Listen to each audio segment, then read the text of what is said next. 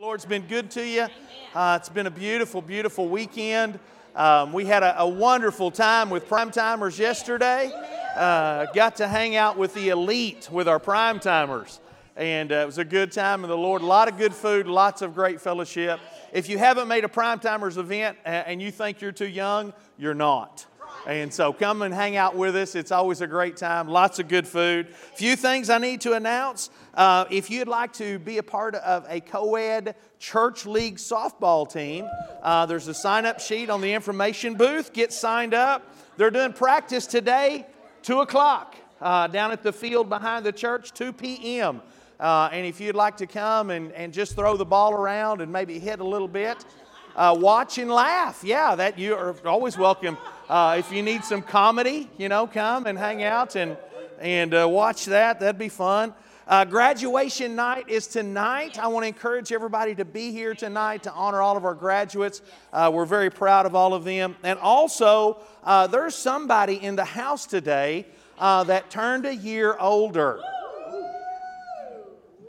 86, man. Brother Hubert, happy birthday. We love you. We love you. We love you.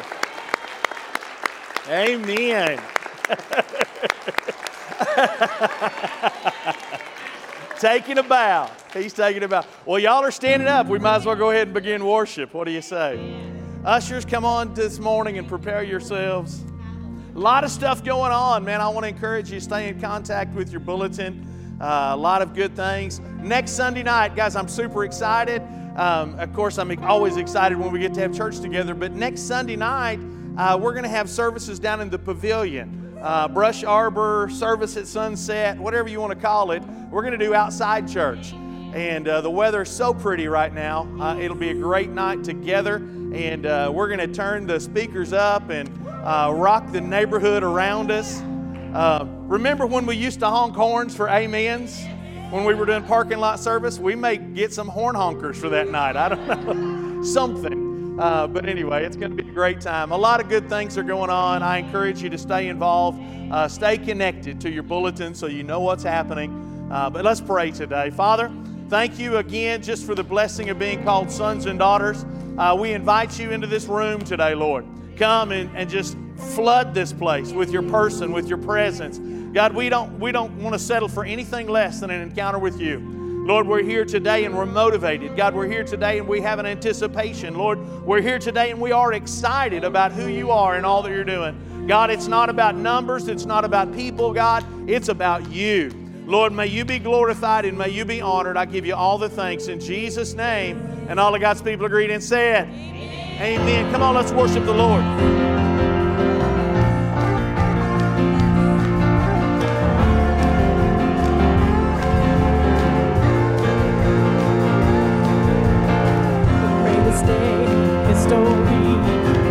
Death is beaten, you have rescued me. Sing it out, Jesus is alive. The empty cross, the empty grave, life eternal, you have won the day. Sing it out, Jesus is alive. Oh, he's alive. And oh, happy day, happy day. You wash my sin away. Oh, happy day. I'll never be the same. Oh, happy day. You wash my sin away. Oh, happy day.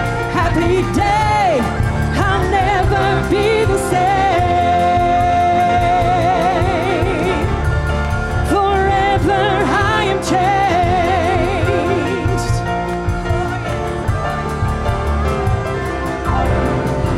Stand in that place, free at last, meeting face to face. I am yours, Jesus, you are mine.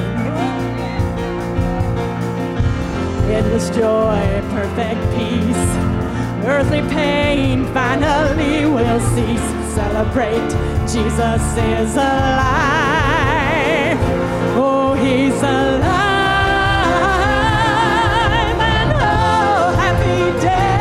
Happy day, you wash my sin away. Oh,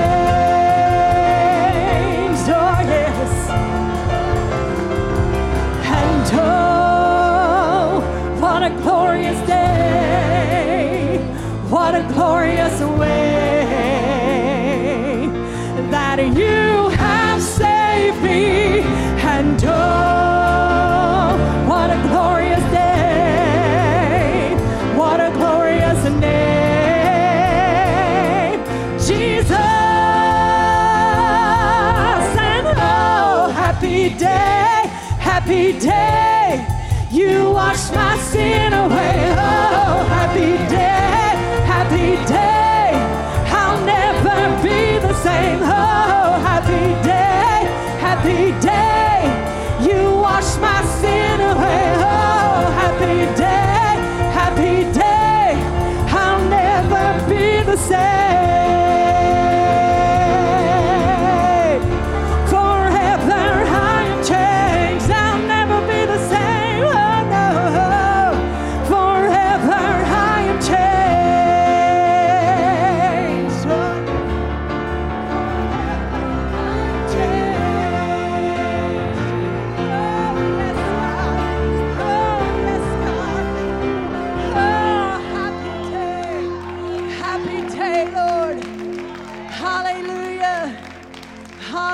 Father, we praise your name in your house this morning, God. We thank you, Father, that we will never be the same in Jesus' name, God.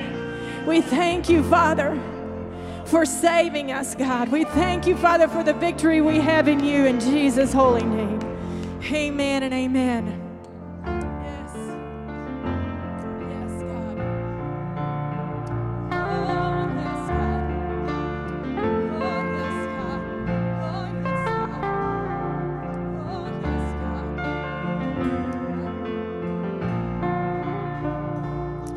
When it looks like I'm surrounded by the enemy, and it feels like hope is far beyond my reach, I know the battle, I know the battle, I know the battle, I know the battle.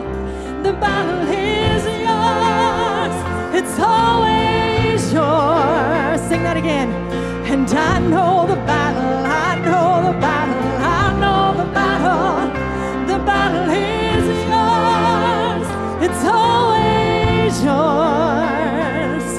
When the seas agree that they should rage against me, yes, God, and the storm it pours its wrath upon my head,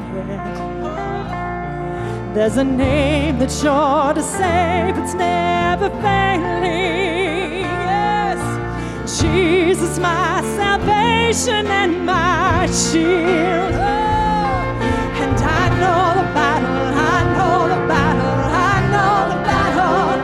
The battle is yours, it's always yours. And I know the battle, I know the battle, I know the battle. The battle is yours, it's always yours. Sing that again, yes. And I know the battle, I know the battle, I know the battle. The battle is yours, it's always yours. One more time. And I know the battle, I know the battle, I know the battle. The battle is yours, it's always yours. And all we have to do is start singing, all we have to do is start praising your name, and the enemy runs away. And all we have to do is start singing, all we have to do is start praising your name, and the enemy runs away. I know the battle is yours, Lord, and I know the battle, I know the battle, I know the battle. The battle is yours, it's always yours. Yes, it is. And I know the battle, I know the battle, I know the battle. The battle is yours, it's always yours. And all we have to do is start singing, all we have to do is start praising your name, and the enemy runs away.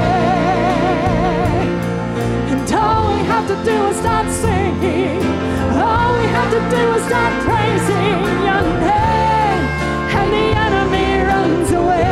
Sing that again. All we have to do, and all we have to do is start singing, all we have to do is start praising your name, and the enemy runs away. He never promised that the cross would not get heavy and the hills would not be hard to climb. Yeah. He never offered our victories without fighting, but he said help would always come in time. Yeah. So just remember when you're standing in the valley of decision and the adversary says give in, just hold on. Our Lord will show up and he will take you through the fire again. Oh, sing that again, yeah. He never promised that the cross would not get heavy and the hills would not be hard to climb. He never offered our victories without fighting, but he said help would always come in time. Just remember when you're standing in the valley of decision and the adversary says give in, just hold on. My Lord will show up. We're going to sing that again. And he will take you through the fire again. Oh, declare this one. He never promised that your cross would not get heavy and your heels would not be hard to climb. He never offered your victories without fighting, but he said help would always come in time. So just remember when you're standing in the valley of decision and the adversary says give in, just hold on. My Lord will show up and he will take you through the fire again. Oh, we got to sing that one more time this morning from the beginning. Because he never promised that the cross would not get heavy and the hills would not get hard to climb. Yes. He never offered your victories without fighting, but he said help would always come in time. So just remember when you're standing in the valley of decision and the adversary says give in, just hold on. My Lord will show up and he will take you through the fire again. Just hold on. My Lord will show up and he will take you through the fire again. Oh, yes, he will. Yes, he will. We praise you, Lord. We praise you, Lord. Oh, we praise you, Lord. Go ahead, Pastor. Hallelujah. Father, we praise your name, God. Come on. If you'll just hold on. Sometimes we want to throw in the towel, but man, we just got to hold on. Come on, let's hold on by praising him today. Let's let the world know we're holding on today. Come on, lift your voice. Father, we bless you.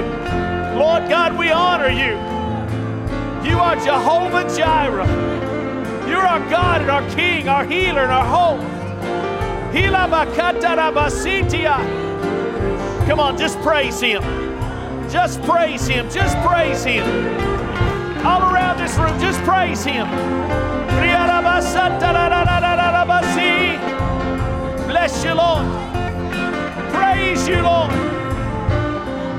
We praise you, Lord.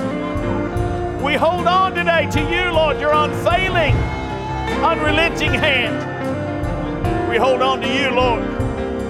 Hallelujah. Bless you, Lord. Hallelujah. How many know he's a rock that's unshakable? He's a firm foundation. He's got an unfailing, unrelenting hand. And if we'll but hold on, I don't care what the devil throws at us. Come on, I don't care what the enemy might whisper in your ear. Victory is ours in Jesus' name.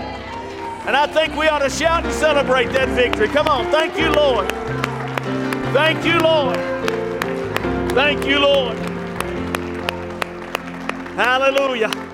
Won't you turn and greet someone this morning? Let them know how glad you are that they're here today.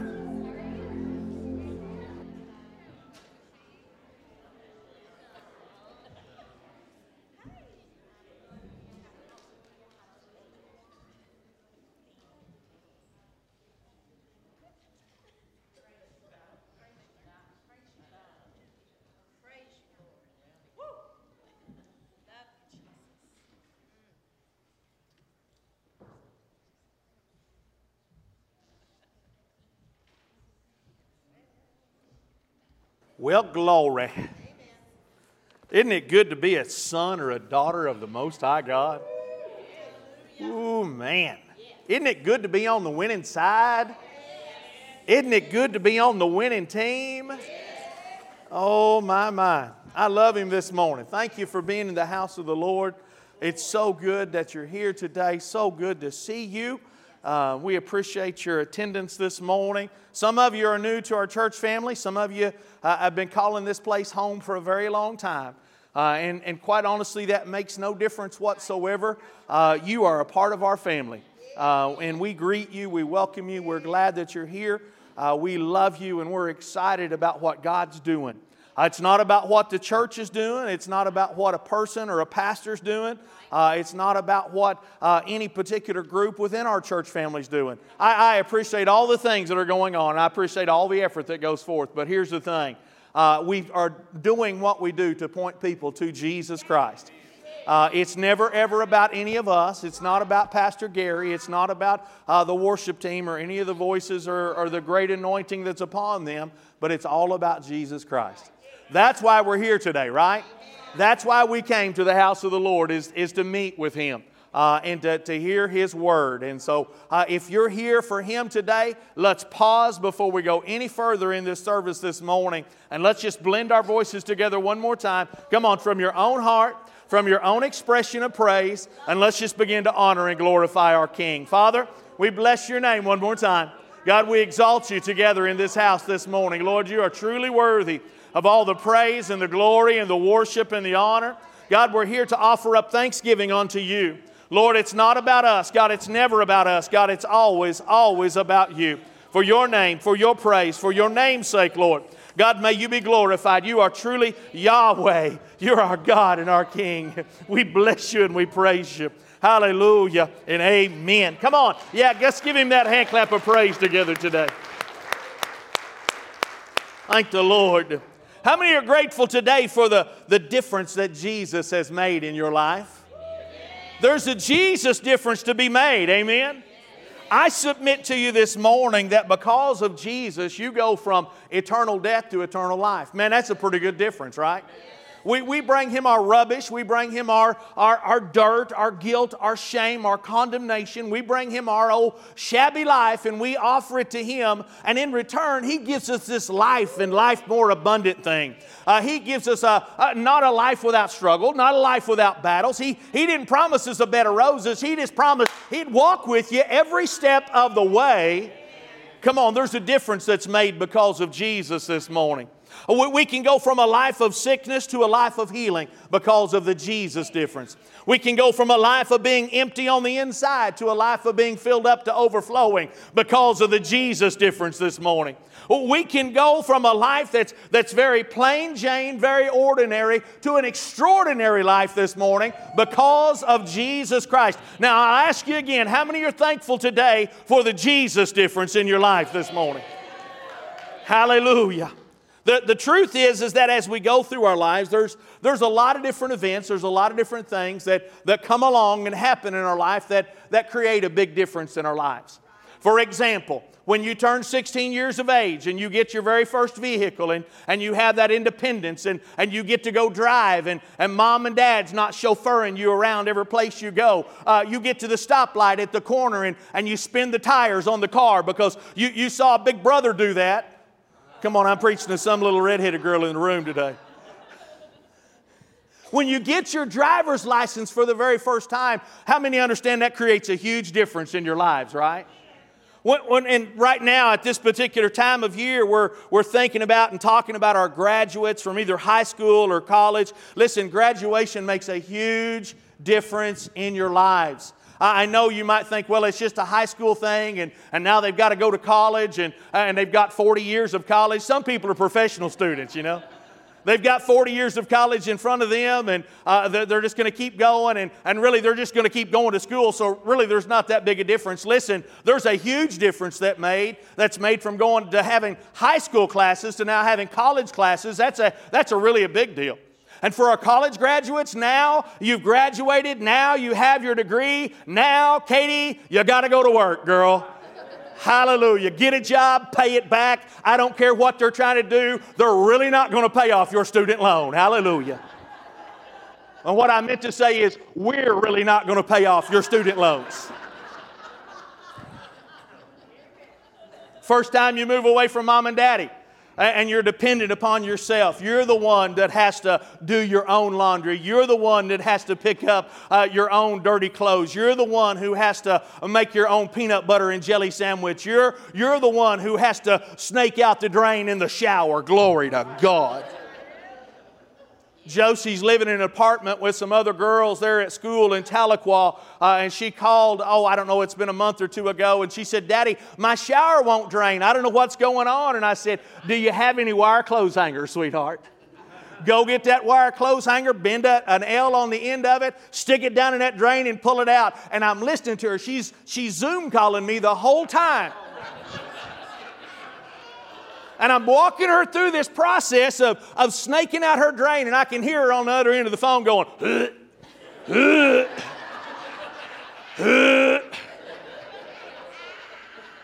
Do you remember when you lived in my house and your hair went down the shower drain? What a huge difference that's made in our life by moving out of our own home and going and being independent. What a huge difference that's made in our life when we get married. You know, at one time, I don't know what the job market is necessarily like today because I've been a pastor so long I haven't looked for a job in the secular world. But back in the 80s when I came home from college, you could get a job today, and if you didn't like that particular job, you could walk across the street and get another job over there. And if you didn't like that job, you could walk across the street and They were looking for people to fill positions during that time in about 85, 86, somewhere in that realm. And jobs were real easy to find. And I'll be quite honest, before that woman came into my life,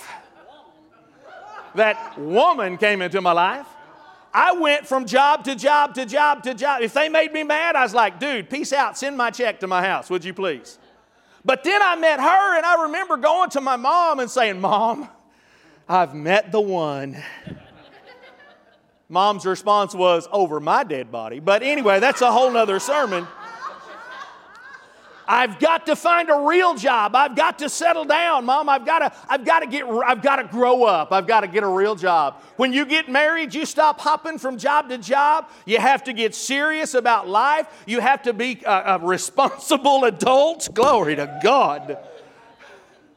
When you get married, it makes a huge difference in you. You go through life, you raise children, and then you reach that place of retirement. No longer are you punching a time clock for a living, and man, what a big difference that's made in your life. Now you work for Sherry every day, Brother Rick. She's got a list of honeydews for you. The only difference is at one time you were getting paid by Michelin, and now Sherry don't offer any retirement package at all.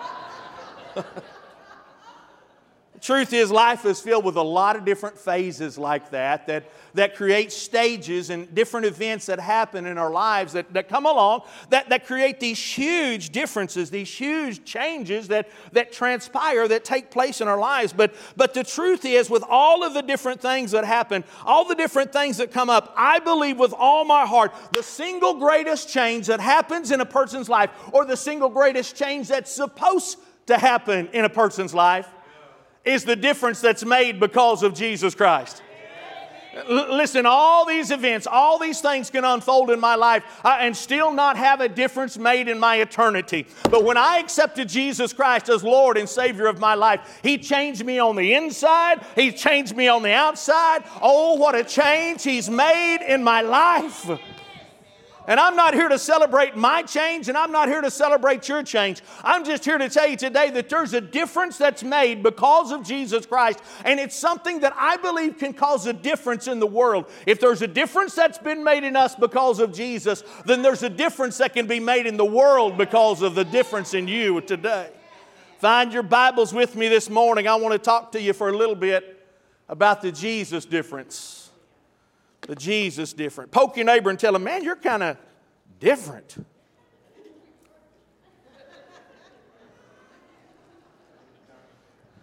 I preached a message several years ago, and the title of it was, I'm Weird and I Like It. Miss Allison Hawker-Smith has reminded me of that a million different times. She says all the time, Pastor, I'm weird and I like it. Some of us are just weird by being weird, and some of us are weird because of Jesus. The Jesus difference can make you weird. Amen? Thank the Lord. In the book of Acts today, chapter 4, verses 13 through 20, the word of the Lord says this. Now when they saw the boldness of Peter and John, they perceived that they were uneducated, untrained men, and they marveled. And they realized that they had been with Jesus. And seeing the man who had been healed standing with them, they couldn't say anything against it. But when they commanded them to go aside out of the council, then the council met among themselves, saying, what shall we do with these men? For indeed, that's a notable miracle has been done through them, and the evidence is there before all who dwell in Jerusalem. And we can't deny it. But so that it spreads no further among the people, let us severely threaten them from now on that they speak no more in this man's name. And so they called them and commanded them not to speak at all or teach in the name of Jesus. Verse 19. But Peter and John answered and said to them, whether it's right in the sight of God to listen to you more than God, you be the judge. For we cannot help but speak the things which we have seen and heard. Let's pray. Father, thank you today for your word. God, it's unfailing, it's unending, it's unrelenting. God, I thank you for the encouragement we find therein. Lord, I pray today that the Jesus difference be so evident among these people today that they walk in the restaurant after service this morning and people know there's something different about them. God, I pray when they're around friends and family members and co-workers that people look upon them, they gaze upon them, and they recognize a Jesus difference about them. Lord, may we be less like the world and more like you. Lord, we give you all the praise for it ahead of time. In Jesus' name, amen and amen. Come on, let's give him a hand clap of praise one more time. I'm grateful today for the Jesus difference. I'm grateful today for a visible Jesus difference.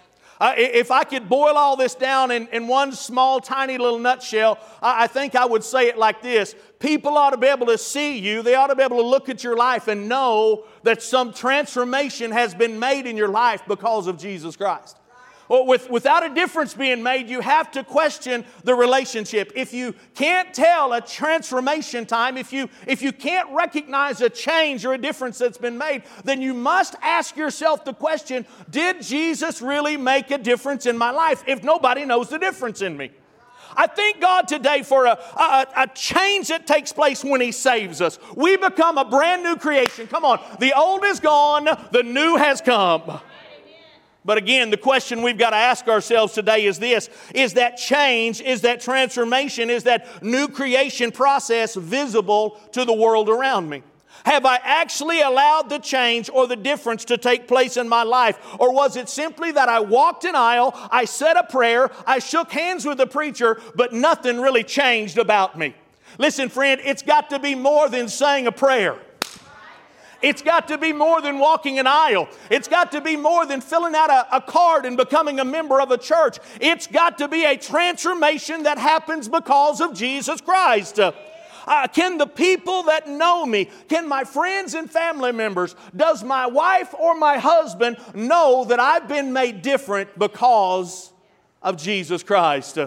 I've heard it stated this way before, and it should be a good question to consider, to pause and to consider our own lifestyle.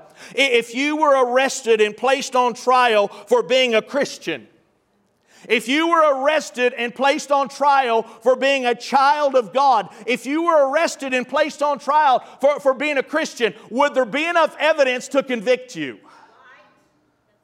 Now, Pastor, I should not have to think about that. I said a prayer a long time ago. I accepted Jesus Christ as Lord of my life. Now, why would you want me to question my relationship? Why would you want me to question my salvation? Why would you want me to question whether or not Jesus made a difference? Well, friend, it didn't originate with your pastor. It originated in the book of 1 Corinthians chapter 11. 1 Corinthians 11 and 28 says, let a man examine himself. 1 Corinthians 11, for those of you that don't know, it's the passage that speaks about communion and the sharing of communion together. It says that we shouldn't receive the communion elements in an unworthy manner. Therefore, let a man examine himself. Can I tell you, friend, that in reality, communion is much more than drinking a little bit of grape juice and a little unleavened wafer of bread? Communion ought to be something we enter into every day of our lives. You ought to have a walking, talking, living, breathing relationship with King Jesus. And if there's not that communion relationship, we need to examine ourselves and see, Lord, is there something out of order in my life that's keeping me from this? God, is there something out of order that's keeping me from drawing closer to you? What we're after is to allow Jesus Christ to change us and make us more like Him and less like the world every day. Friend, if you're more like the world than you are like Christ, then you need to look inwardly. We need to examine ourselves and find out, has Jesus genuinely made a difference? I believe the Jesus difference in us will make a Jesus difference in the world around us. But if there is no Jesus difference in us, how can we expect to impact any change or make any difference in the world if we're not different? Well, why should I go to church? Them people talk just like the world. They act just like the world. They react just like the world. Oh, that church is a bunch of backstabbers. Oh, that church is a bunch of gossips. Oh, that church is a bunch of rude, mean, angry people. Listen, if that's the level of thought process for people in the world, the church might want to do a little self-evaluation. Say, Lord, let us be more like you. Let us represent your love. Let us represent your compassion. Let us represent your mercy. God, let us have that in operation in our life so that people will be drawn to the cross of Calvary and not to the bar down the road. Hallelujah. Here in the Word of God, what we see is a Jesus difference in Peter and John. To better understand what's happening here, we go back a little bit in our text to chapter 3, and what you'll find is that Peter and John were on their way to the synagogue. They were going to church that particular day, and as they went there, they came into contact with a man who was crippled, and they had brought him out every day, and they set him by a gate that was entitled Beautiful. Every day this man was brought there. Every day this man would beg alms. Every day this man would stand and say, please help me. There's nothing I can do for myself. I need somebody to provide for my needs. Peter looked at him. The Bible says he gave him his attention. Come on, people need our attention. He looked directly at the man and he said, silver and gold have I none, but such as I have, in the name of Jesus, arise and walk. The Bible says the man automatically, there became strength in his ankles and there became strength in his legs. And he rose up and he went with them to church, leaping and dancing and praising the Lord. Come on, a Jesus difference in you can make a Jesus difference in the world today. And the fact is this, that Jesus had made such a difference in them that it had an impact on a blind beggar.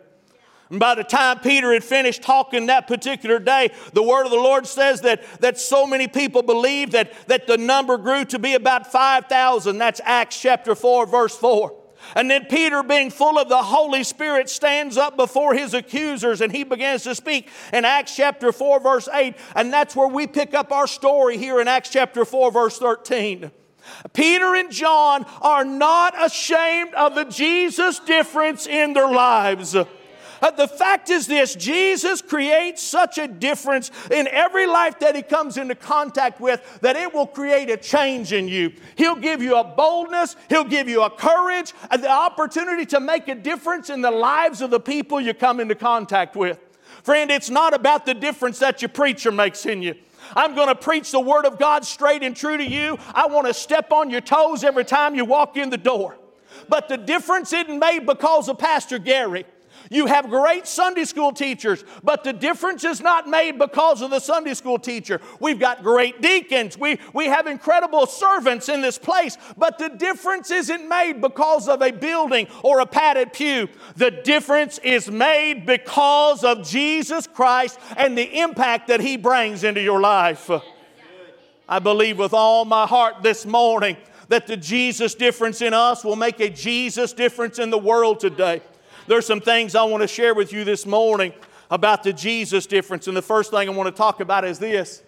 People will realize you've been with Jesus. Look with me at verse 13. Verse 13 says, now when they saw the boldness, anybody bold in this room today? When they saw the boldness of Peter and John, they perceived that they were uneducated and untrained men, and they marveled, Shazam. And they realized, man, these guys must have been with Jesus. Isn't it amazing how being exposed to something can stick on you?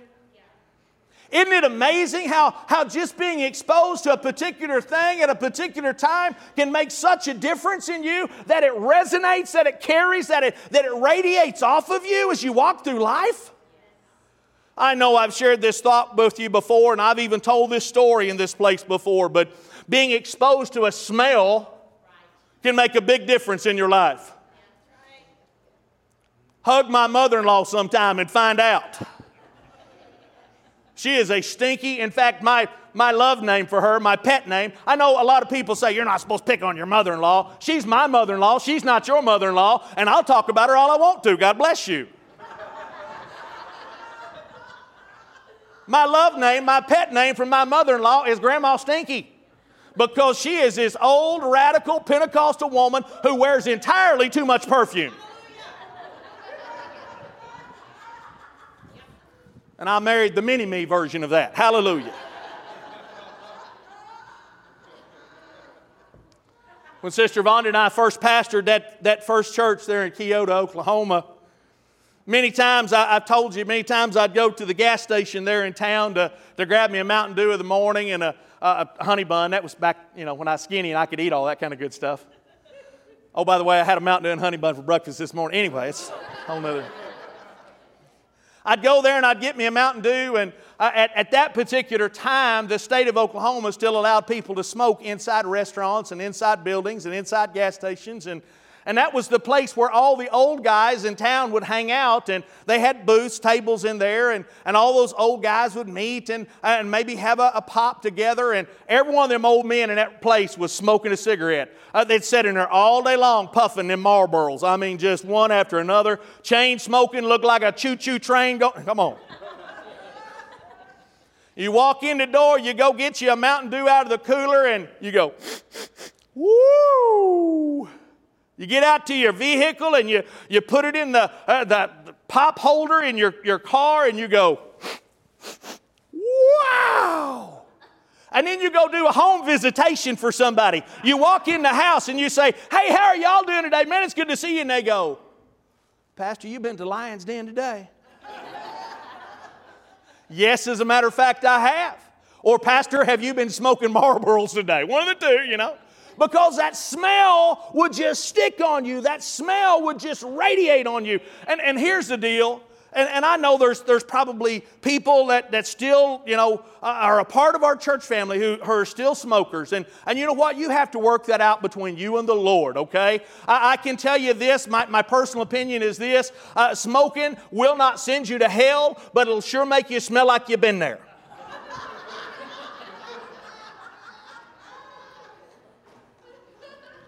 Here's the thing. Most smokers don't realize what they smell like because you get nose blind. Have you ever been in a teenage boy's room?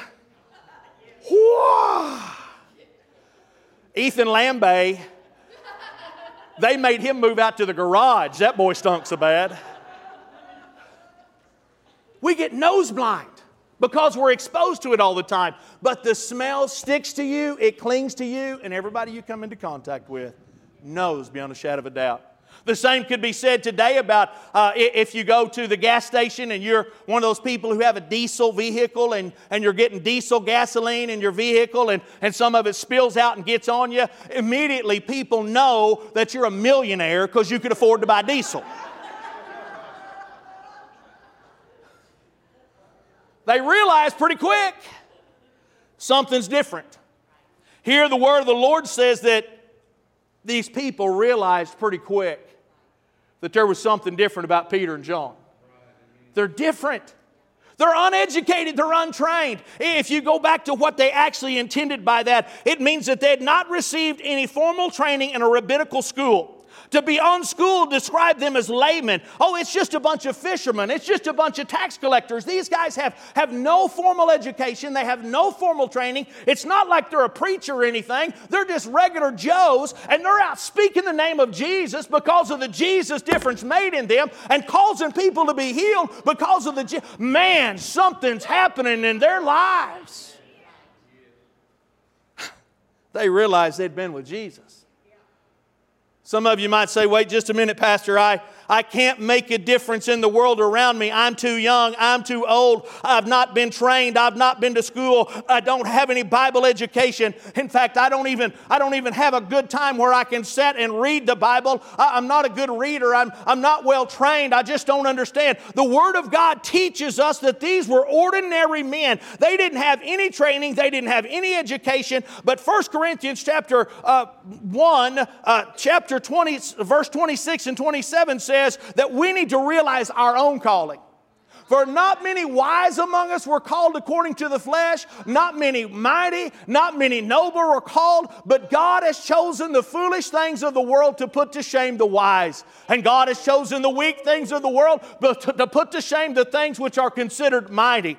Can I tell you today, God's not looking for your PhD. He's not looking for your education. God's looking for your availability. He just wants a willing vessel to pour through. He just wants somebody who will allow the Jesus difference to be made in their life to make a difference in the world that they're in. I'm so proud right now. This isn't in my notes. I got to walk away from that pulpit. I'm so proud.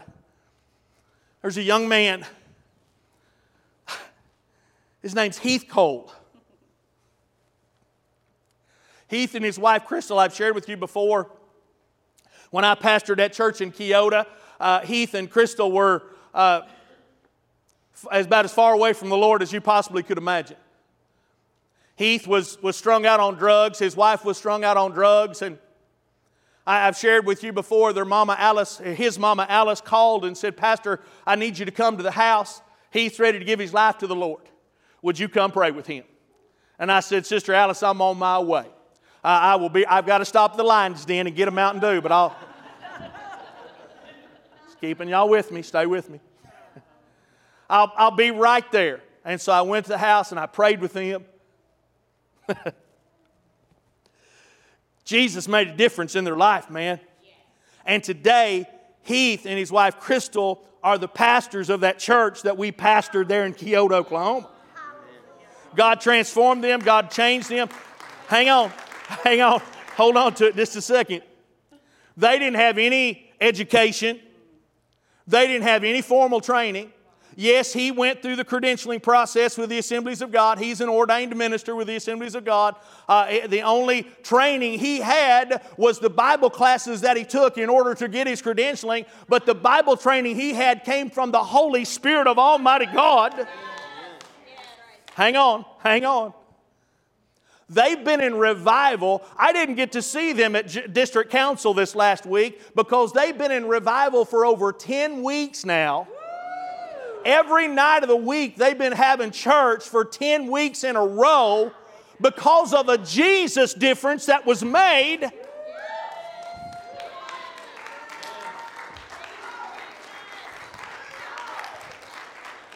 Oh, Pastor, that's the exception. That's not the normal. That's the exception. Why is it the exception and not the norm?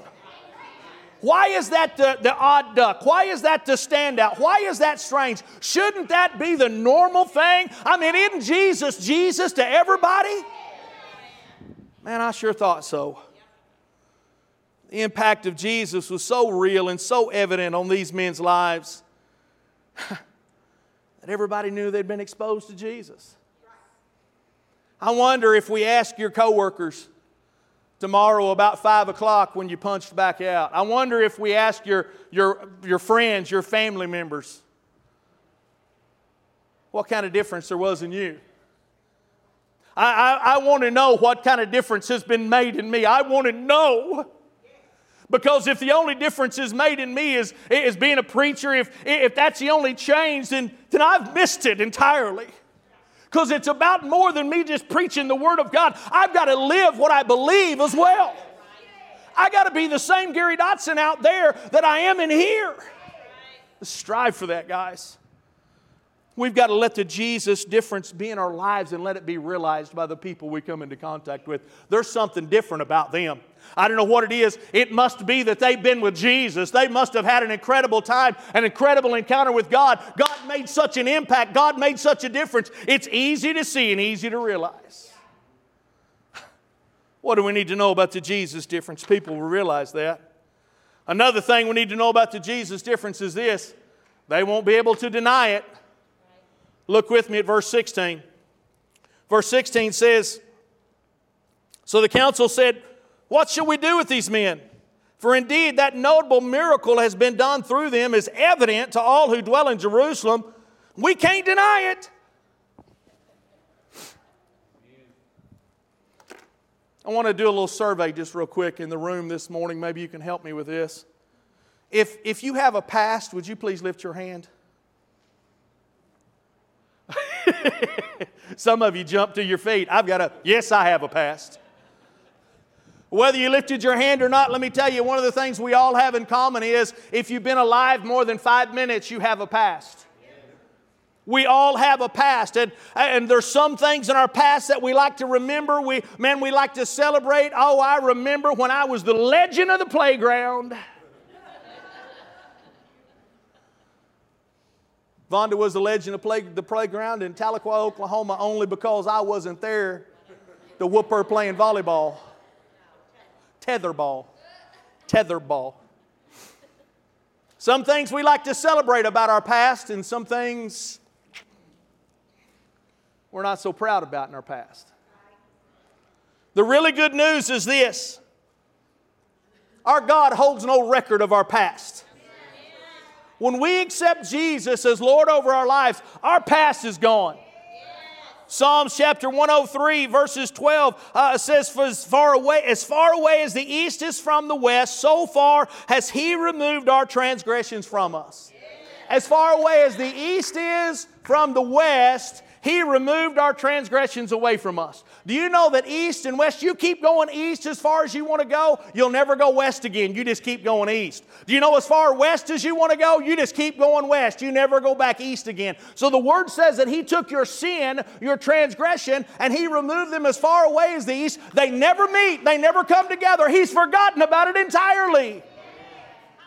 Hebrews chapter 8 verse 12 says, "For I will be merciful to their unrighteousness, and their sins and their iniquities I will remember no more." Come on. God's forgotten all about who you used to be. God's forgotten all about your past. Friend, if you'd get over it, He's already over it.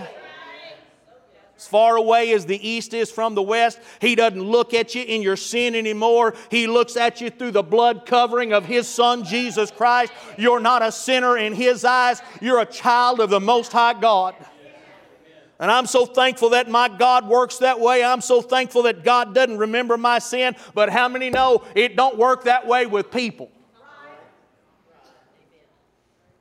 Most of the people that knew us back then, most of the people that knew Gary Dotson back in 1980-something, most of the people that knew me in high school and college remember a different me.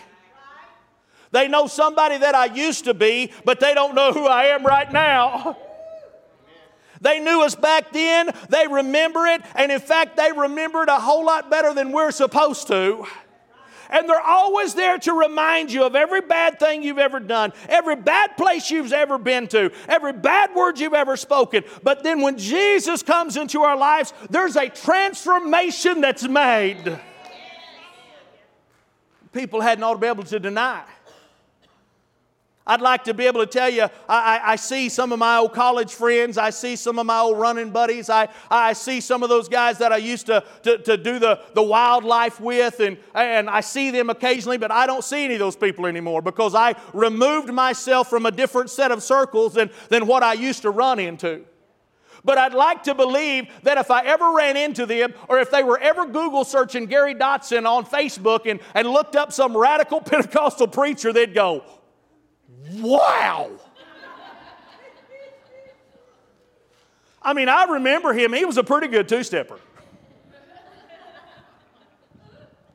I remember when he married that brunette.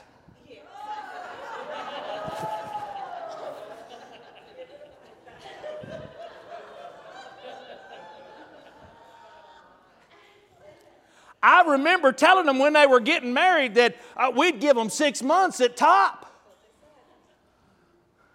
I know him. Don't know much about her, but I know him.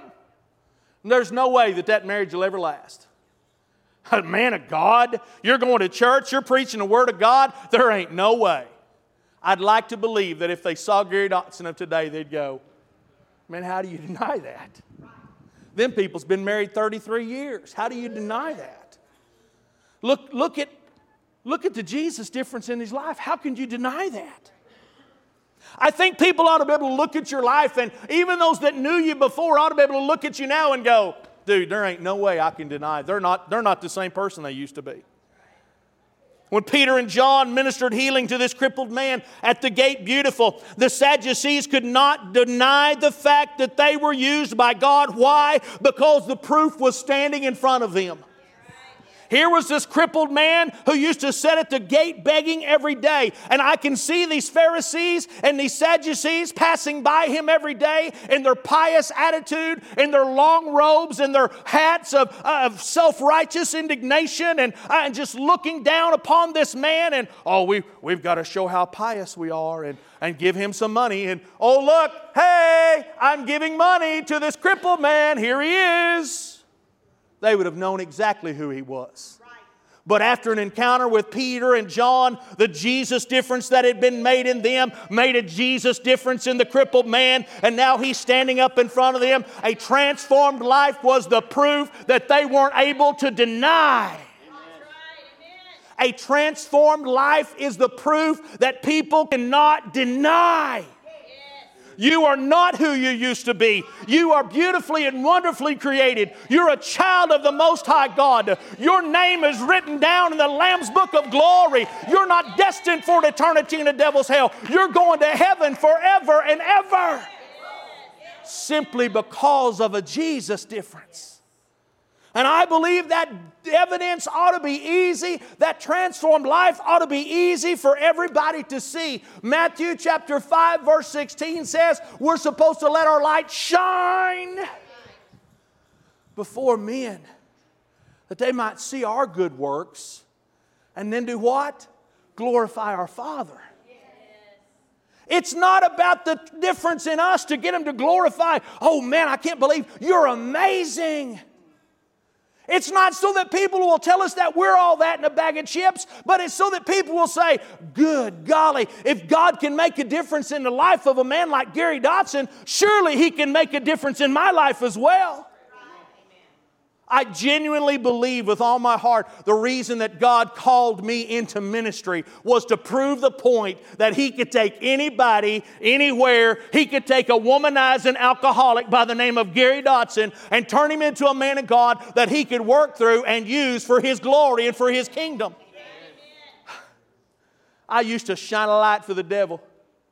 I used to be a fool for the devil. Y'all sure wouldn't have liked me very much back then. I was not a good person. But Jesus. And I certainly haven't arrived, and there's some of you don't like me much now. I don't care.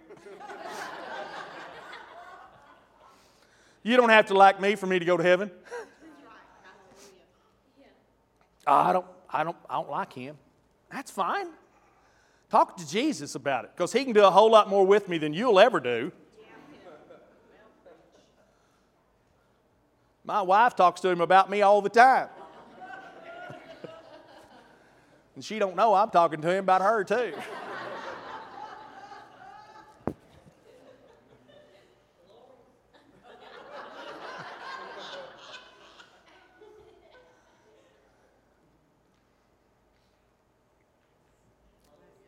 I think people ought to be able to look at you and know. They ought to be able to smell the Jesus on you and not deny, man, God did something in their life. What do we need to know about the Jesus difference? People won't be able to deny that something's happened. There's a transformed life standing in front of them. One more thing we need to know this morning about the Jesus difference, and that's this. People's going to hear you talking about Him.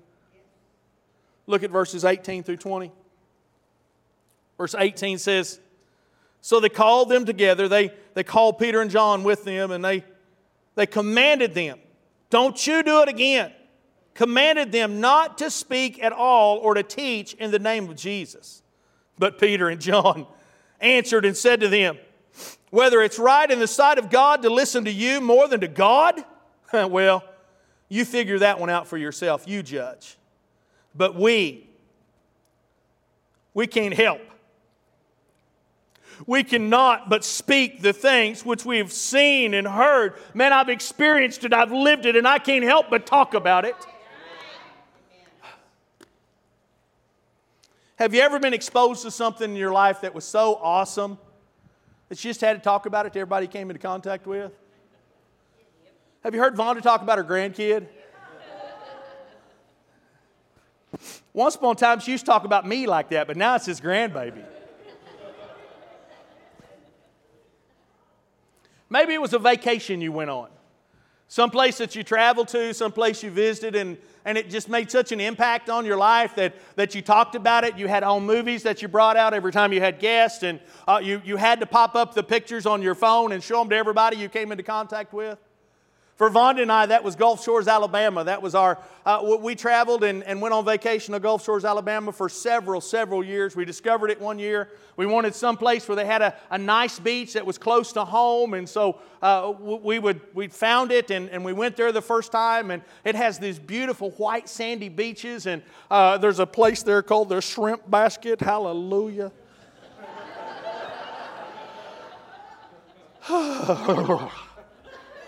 I felt Jesus right then. We'd talk about the Shrimp Basket and we'd talk about Gulf Shores to everybody we came into contact with. And, you know, our friends Bill and Valerie, they come visit us from Coweta sometimes. Sometimes they're in church service with us. This last week, we have talked to Bill and Valerie so much about Gulf Shores, Alabama, they took a week's vacation and went to Gulf Shores and were there themselves. They'd send us snapshots of all the restaurants that we like. Oh, they made me mad.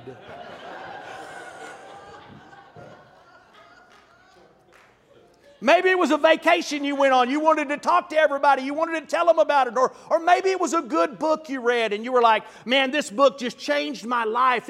I got so much from it. You really need to read this book. And you experienced something, you encountered something, and you just had to talk about it, right? That was Peter and John. They had seen Him. They had handled Him. They had had an encounter with Him. He had made a difference in their lives. And they said, listen, I don't care how much you threaten me. I don't care what you say you're going to do to me. I don't care what's going to happen to me. I'm going to talk about Jesus.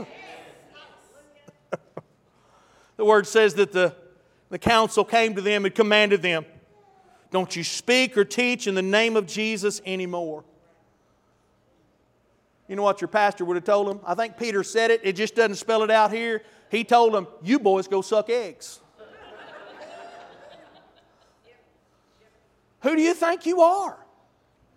Is it better for me to obey my God, or is it better for me to obey you? You figure that one out, okay? I don't think Peter was much of a, well, if it's all right with y'all.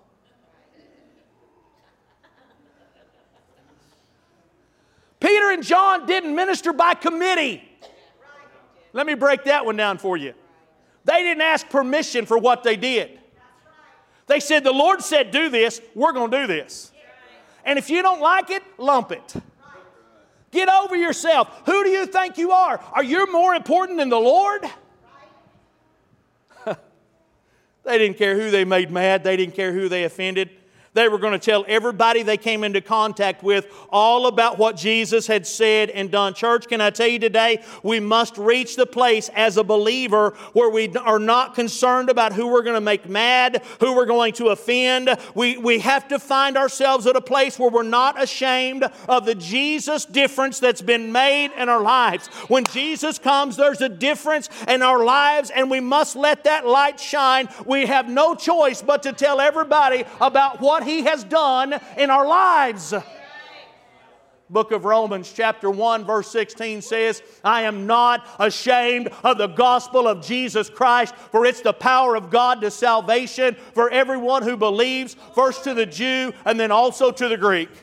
What's that scripture say? I'm not going to be ashamed of the story of Jesus Christ.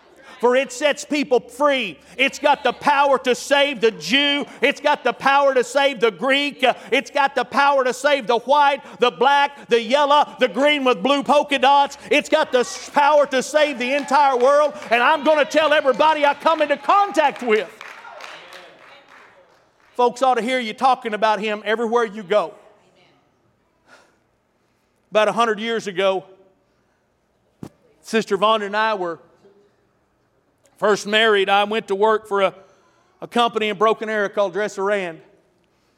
You guys have heard some of my war stories from Dresser-Rand before, but I remember those early morning meetings at Dresser-Rand. We'd gather there in the break room, and the boss would always come in and pass out assignments for the day, and you guys are working on this one, and you guys are working on that one, and you guys need to go power wash this one and take that one over to the paint shop and give all the details of who's working on what and where they're supposed to be working on that particular day.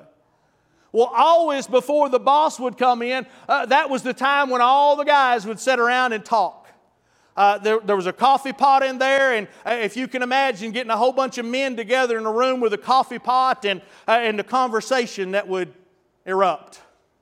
Monday mornings were that shining example. Monday mornings were that shining star. We'd gather in that break room, and I'd go sit back in the back corner, and they'd begin to talk about their weekend. All the alcohol that they'd consumed, and all the women that they'd pursued, and all the things that they'd done, and what a hangover they had that morning because of all the things that they'd done. And every great so often, they knew better than to talk to me too awful much, because most of them called me preacher. They knew I loved Jesus. They knew who I was. They knew what I stood for. They knew what I believed in. Many times I'd go,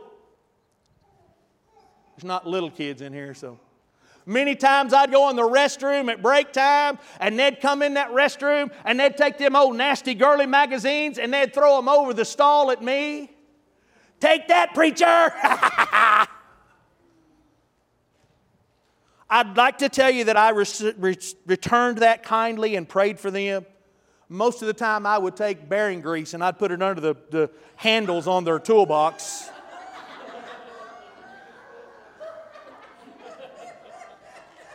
David had a stick and a sling, right? I mean, he...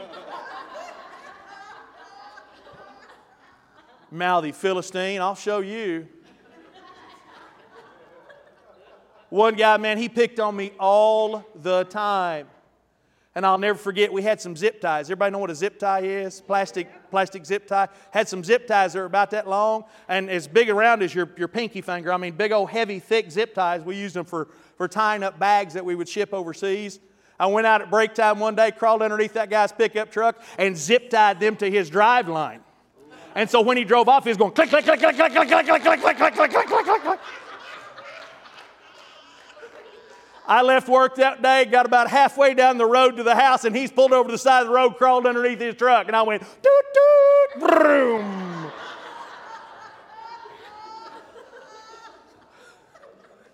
Back to the Bible. Okay, I'm there. I'm there.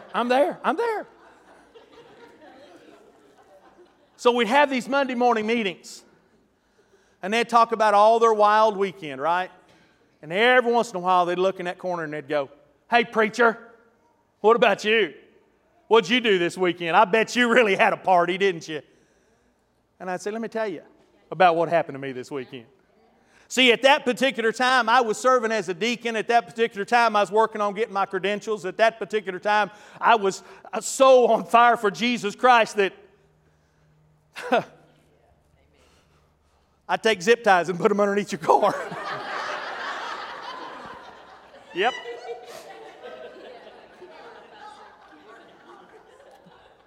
I'm still a work in progress. Don't mess with me. I've still got some zip ties. And I know what you drive. Gary Cook. Let me tell you about my weekend. Let me tell you what my pastor preached about. Let me tell you about how many people got saved Sunday morning. Let me tell you about the encounter that I had with God. Let me tell you about the calling that He's placed upon my life. Let me tell you about my Jesus. Let me tell you about my Jesus. See, we ought to be talking about Him every place we go. Even in the uncomfortable place where we're the outcast, we're the weirdo.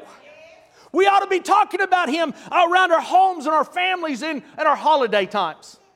You know that Christmas and Thanksgiving and events like that, when you're around friends and family members, you're the evangelist in that house. Well, Pastor, you know, they all know me for who I used to be, but do they know you for who you are now?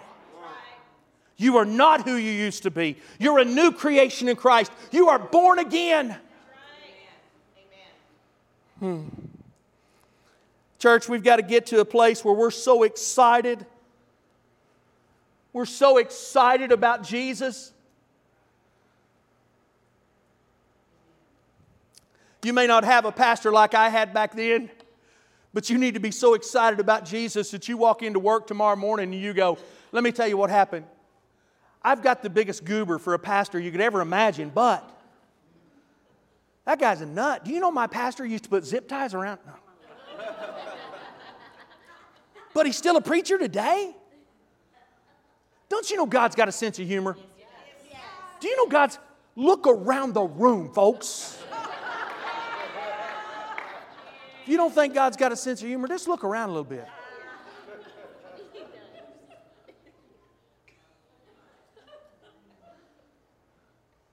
The biggest change and the biggest difference that's ever been made in my life was because of Jesus. I love my beautiful bride. She's a gift from God. I love my children. They're our blessing. They're our heritage. I love my grandson. He's pulling up on stuff and he's going to say granddad first. I know she took an easy grandma named La so that, she thought he'd say La first. He's going to say Granddad first. I love that little boy. Love that little boy. I even love my son-in-law, and I even love my mother-in-law. And they've all made an impact in my life. They've all made a difference. Some of you people sitting in this room today have touched my life. Hubert McGayhead, you've touched my life, brother. You've made a difference in me. You have. Your friendship has been a blessing to me. But here's the truth. None of it adds up to the difference that Jesus makes. It just doesn't. It just doesn't. It ought to be easy for the world to see. I'm not saying you have to become a preacher. I'm not saying that you have to sing in the choir. I'm not saying you got to teach a Sunday school class. But let what's in you out of you. What's on the inside ought to be showing up on the outside. The difference that Jesus has made in us should be so real and so evident that people realize it. They can't deny it because they heard you talk about the difference He made in you. Worship team, come on, help your pastor, please. Would you bow your heads with me this morning, please? All around this room. Oh, my precious Lord, my precious Savior, my God and King. You have truly been a friend who has always been closer than a brother. Thank you, Lord, for all the things that you brought into my life that have brought such great transformational times, seasons. But Lord, thank you for sending your Son. Thank you for the cross of Calvary. Thank you for the whipping post. Thank you for the empty tomb. Thank you for that outpouring of your Spirit. Lord, thank you. Thank you for the Jesus difference. Before we can ever make a difference in the world we live in, first that Jesus difference must be made in us. Lord, this world needs a difference made in it so desperately bad. I sat with a group of men yesterday and we talked and reminisced about all the things that are happening in our world today. Lord, I know it must break your heart. The things that people declare over themselves, the denial of who you created them to be, the truth of your love and your mercy. God, help us. God, help me make a difference in the world. God, it has to begin in me, though. The Jesus difference in me can make a Jesus difference in the world. The Jesus difference in these can make a Jesus difference in the world. Lord, right now, please leave nothing undone, leave nothing out. Make a Jesus difference in us, Lord. In Jesus' name I pray. Amen. Please, with your heads bowed and your eyes closed, just for a moment. Thank you for your patience with me today.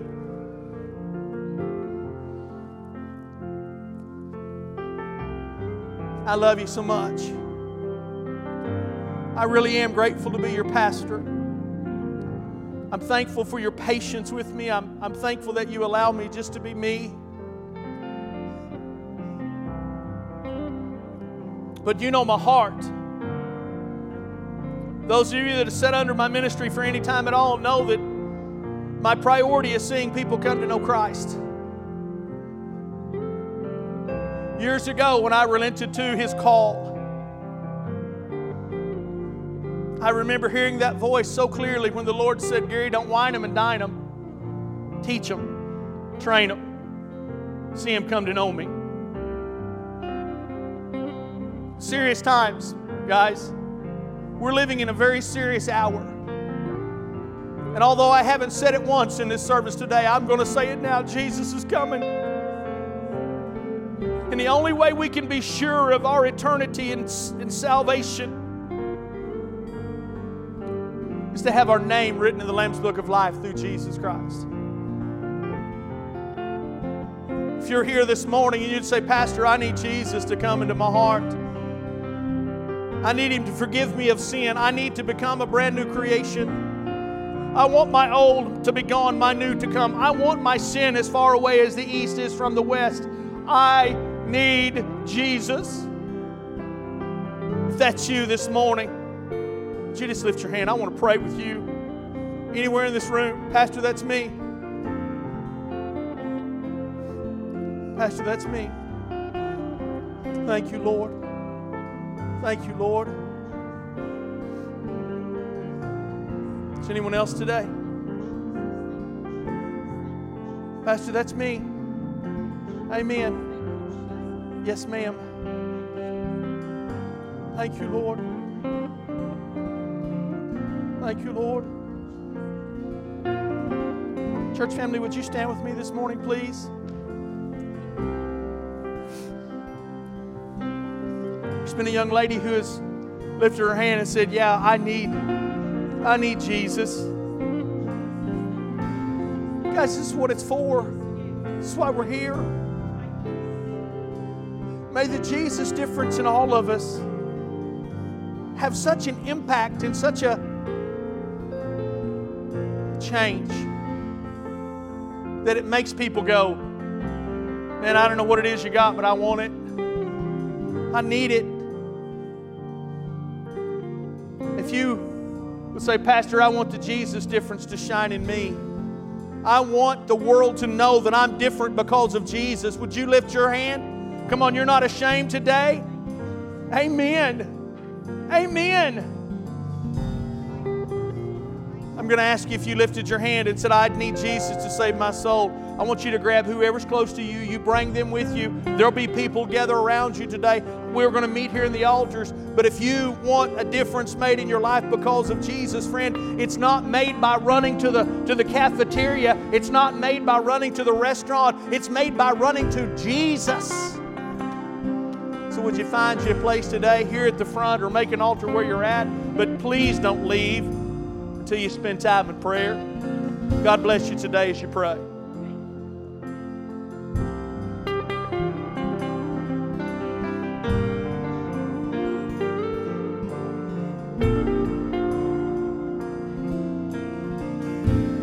Here is where I lay it down, every burden, every crown. This is my surrender. This is my surrender. Here is where I lay it down, every lie and every doubt. This is my surrender. And I will make room for you to do whatever you want to do whatever you want to. And I will make room for you to do whatever you want to do whatever you want to. Oh, and here is where I lay it down, every burden, every crown. This is my surrender. This is my surrender. Here is where I lay it down, every lie and every doubt. This is my surrender. And I will make room for you to do whatever you want to do whatever you want to. And I will make room for you to do whatever you want to do whatever you want to. Lord, I will make room for you do whatever you want to do whatever you want to.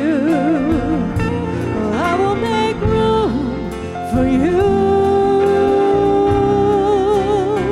to do whatever you want to do whatever you want to.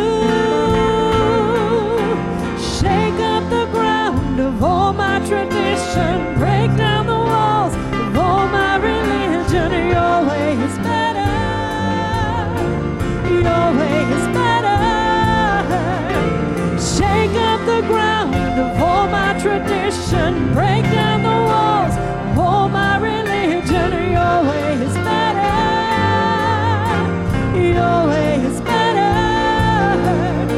Shake up the ground of all my tradition, break down the walls of all my religion. Your way is better, your way is better. One more time. Shake up the ground of all my tradition, break down the walls of all my religion. Your way is better, your way is better. And I will make room for you to do whatever you want to do whatever you want to, Lord. I will make room for you to do whatever you want to do whatever you want to, Lord. I will make room for you to do whatever you want to do whatever you want to. Oh, here is where I lay it down. You are all I'm chasing now. This is my surrender. This is my surrender. Here is where I lay it down. You are all I'm chasing now. This is my surrender. This is my surrender. Sing that one more time. Here is where I lay it down. You are all I'm chasing now. This is my surrender. Oh, and I will make room for you to do whatever you want to do whatever you want to. Lord, I will make room for you to do whatever you want to do whatever you want to. Shake up the ground of all my tradition, break down the walls of all my religion. Your way is better, your way is better. Shake up the ground of all my tradition, break down the walls of all my religion. Your way is better, your way is better. Shake up the ground of all my tradition, break down the walls of all my religion. Your way is better, your way is better. Shake up the ground of all my tradition, break down the walls of all my religion. Your way is better, your way is better. And I will make room for you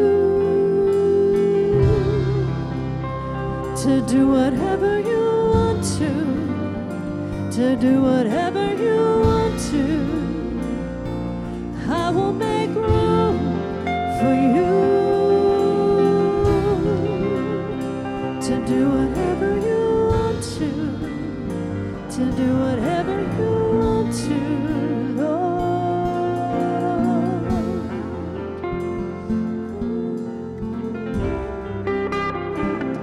Oh, yes, God. Oh, we make room for you.